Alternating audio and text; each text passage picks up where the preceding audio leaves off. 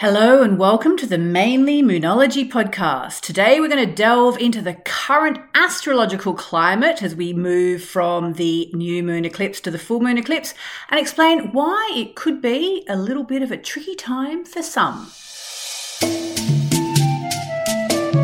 Welcome to the Mainly Moonology podcast. I'm your host, Yasmin Boland, an award-winning astrologer and the Sunday Times best-selling author of books including Moonology and creator of the Moonology Oracle cards.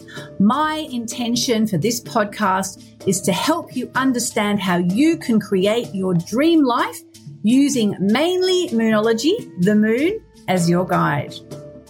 Hey everybody, it's Yasmin here. Nice for you to tune in. Thank you very much. Lovely to have you here. So this week there are several unusual astrological events occurring at the same time and they're affecting us all in different ways. So let's explore these in more detail.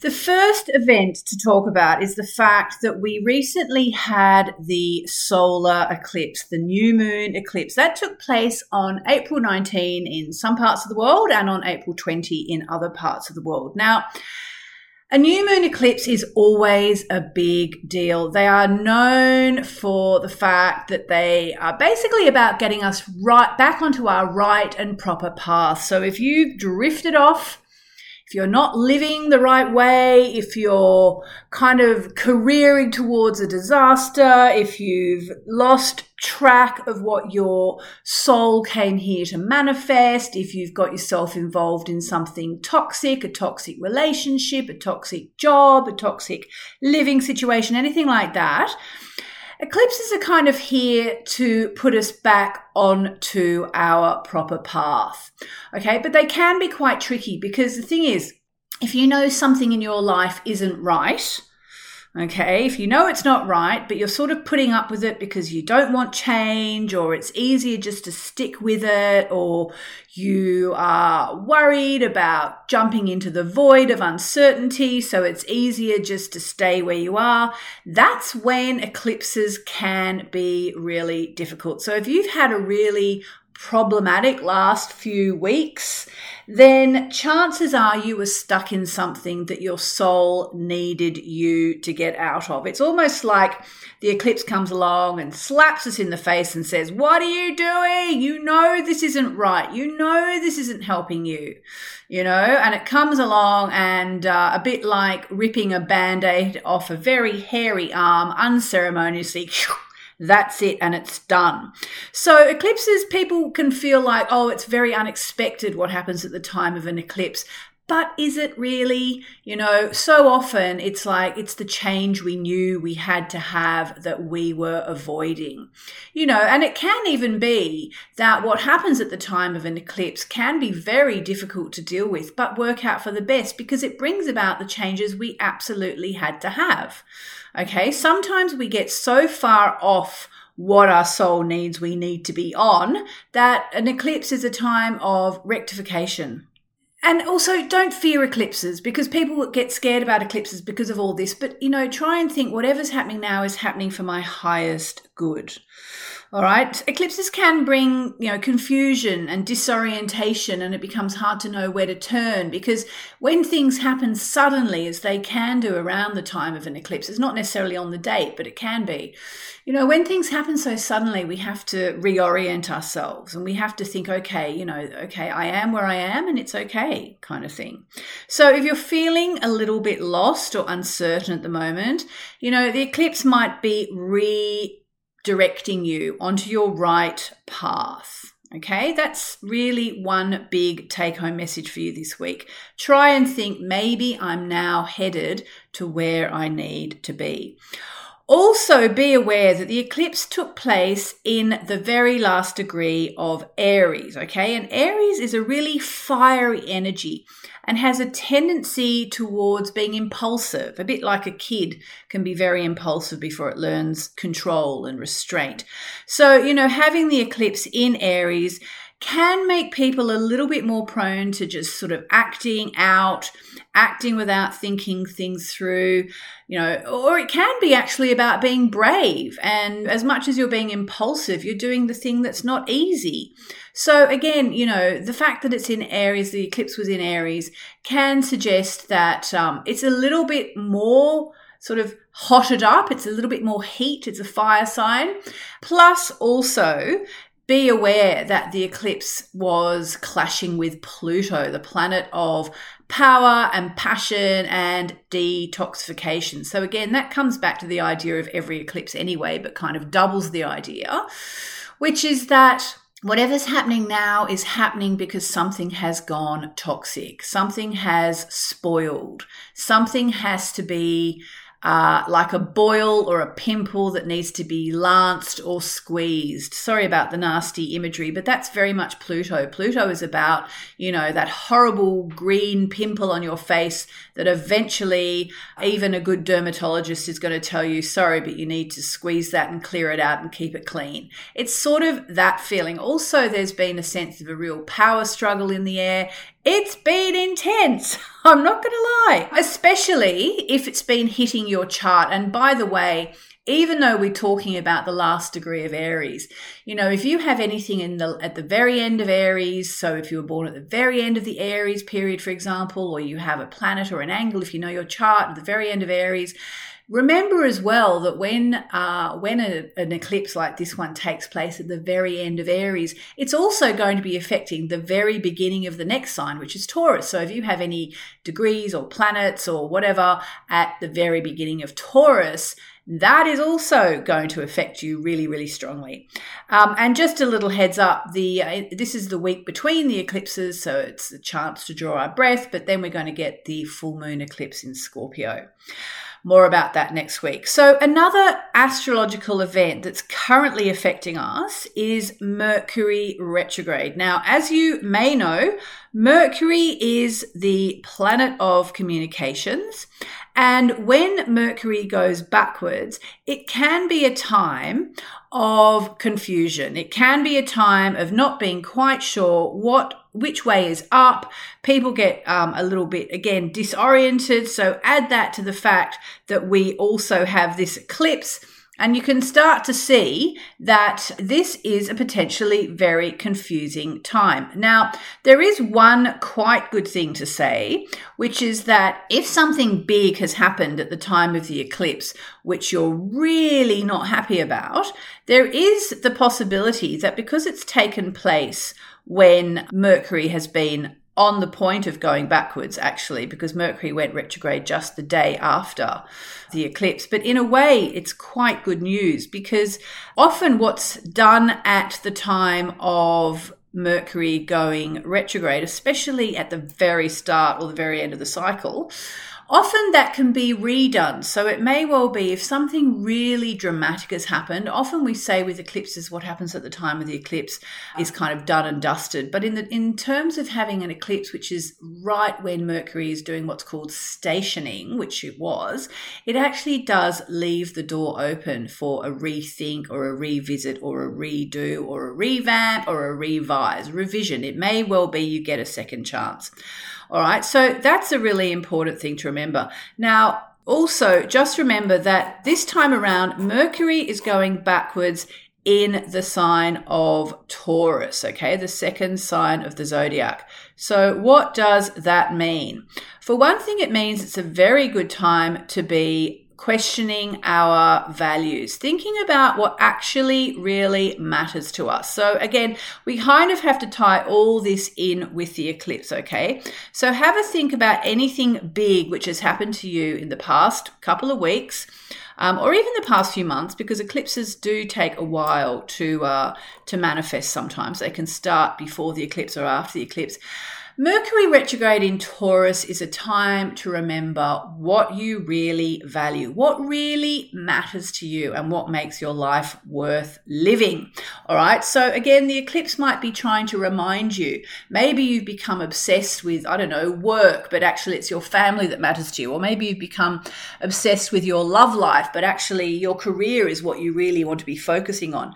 Basically, Mercury retrograde in Taurus, which is what we have now until the middle of next month, is a time to be thinking, what do I really value, and am I living my life in accordance with those values? Okay, once you work out or maybe rework out what really matters to you, it's not a big ask to bring it back into your life. Okay, Mercury in Taurus can be a time where Mercury retrograde in Taurus, I should say, can be a time where if you've wandered off the path of living a life in accordance with what you really value, it can be a time where you recalibrate and get yourself back on track. Also note that if you're having a tough time financially, Mercury retrograde in Taurus can also bring second chances to do with money and cash, property possessions, all the kind of second house things. It can be a time where you rethink your values and you rethink your bank account equally. It can also be a time where you get a little bit more in touch with your sensual side, which could be rather nice. So Mercury in Taurus is quite a big deal, especially if you know that you haven't been living your life in accordance with what really matters to you, and especially if you know you need to get your finances back on track. Just remember, Mercury retrograde is a really good time for rethinking and revising anything in your life, but it can also be a time of confusion and miscommunications and even technical glitches, which can be really annoying and really frustrating. Because it's in Taurus, it even could be something to do with your finances, little technical glitches to do with that. Also, if you're in a kind of a conversation with someone about money, now can be a really good time to rethink that situation. And by the way, I actually wrote a book about Mercury retrograde if you want to buy it. It's a very good book. I co-wrote it with Kim Farnell, a UK astrologer. And if you order it from mercuryretrogradebook.com, you will get a ton of really fun bonuses as well. Okay, so what else can we say about Mercury retrograde before we move on? I guess it's also a time where we can find ourselves revisiting old issues, old problems, revising plans we thought were finalized, and just giving everything another think through, okay? Mercury retrograde is going to last, I think I said, to the middle of May. It's actually going to be, I think, around about the first week of May. But don't wish it away. There can be delays, difficulties with communication, travel, and so on. But it really is a good time to rethink everything, especially, as I've said now about 15 times, regarding what you really value. Have you got that message? Because really, the number one thing you could probably do right now is write down, what matters most to you, and are you living your life in accordance with that? Maybe, take a moment to think right now, what matters most to me, and am I living my life in accordance with that? So just say, for example, you're having some health challenges and maybe your health is what matters most to you. Are you living your life in accordance with that? Or maybe what matters most to you is feeling financially secure and you're not feeling financially secure and there are things that you're not doing which you could be doing. Are you living your life in accordance with the fact that financial stability is so important to you? Or, it could be that your family is the most important thing in the world to you. Are you living your life in accordance with that? Are you, being caring and being there for them? Or, just ask yourself those questions. Okay, all right. So let's now break it down a little bit and go a little bit granular. Let's have a look at the planetary aspects for the week ahead, okay? So starting with Monday, we're actually having a rather nice Mercury sextile to Mars. So depending on where you are in the world, either you'll be asleep while this happens, or particularly if you're on kind of the west coast of the States, you have a chance to have some decent conversations and really kick that Mercury retrograde ball off where you start to rediscuss the things that really matter to you.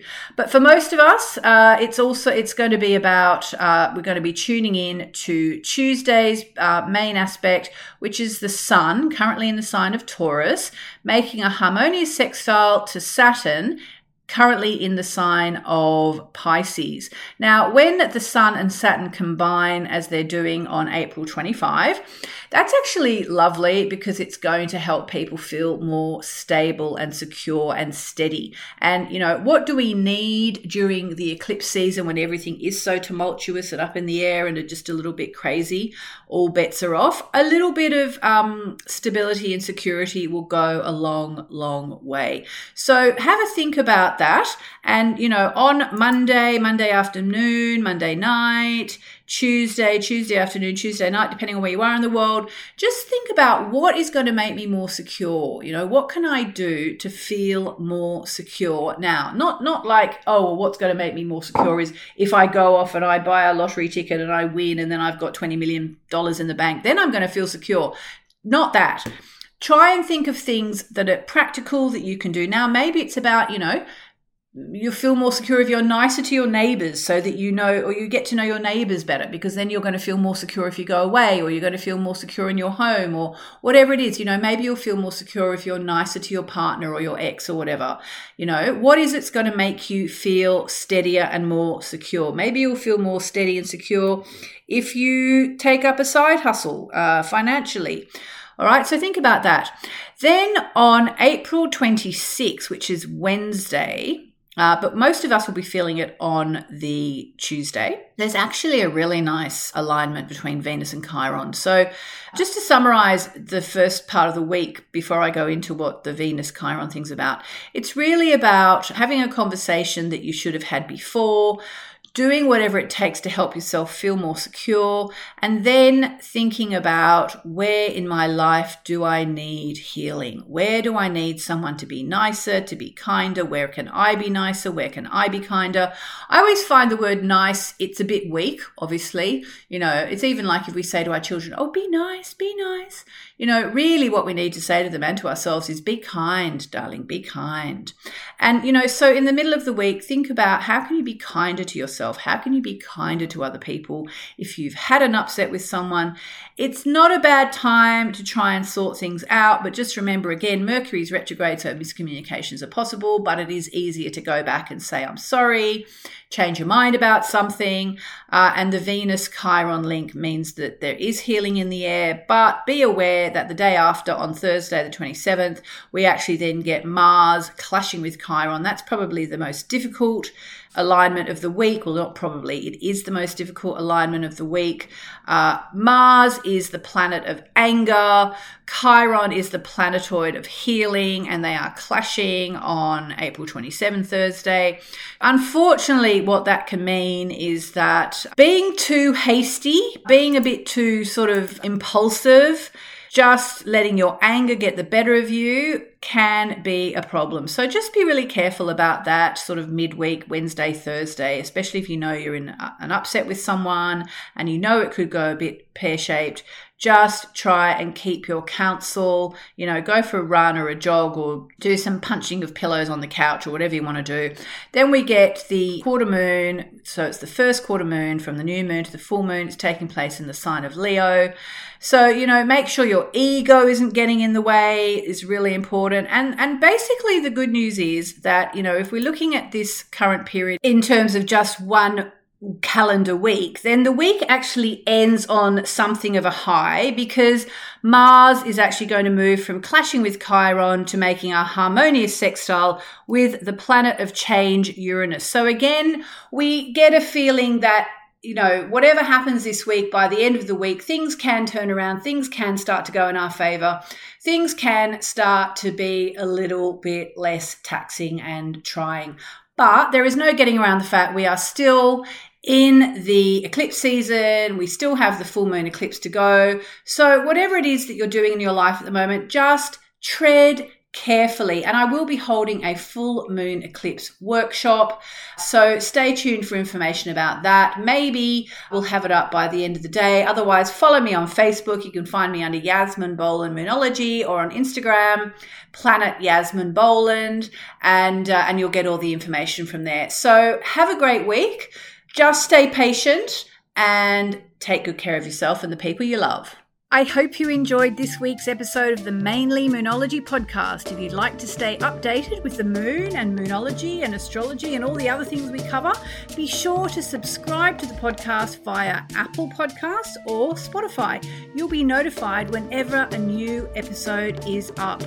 Also, it would mean a lot to me and my team if you could leave us a glowing 5-star review on your podcast platform of choice, please. That actually helps more people find us too, which spreads the love and surely also brings you amazing karma for taking a moment to help us out and to help other people find the podcast. Have a great week, and I hope to speak to you next week. Lots of love.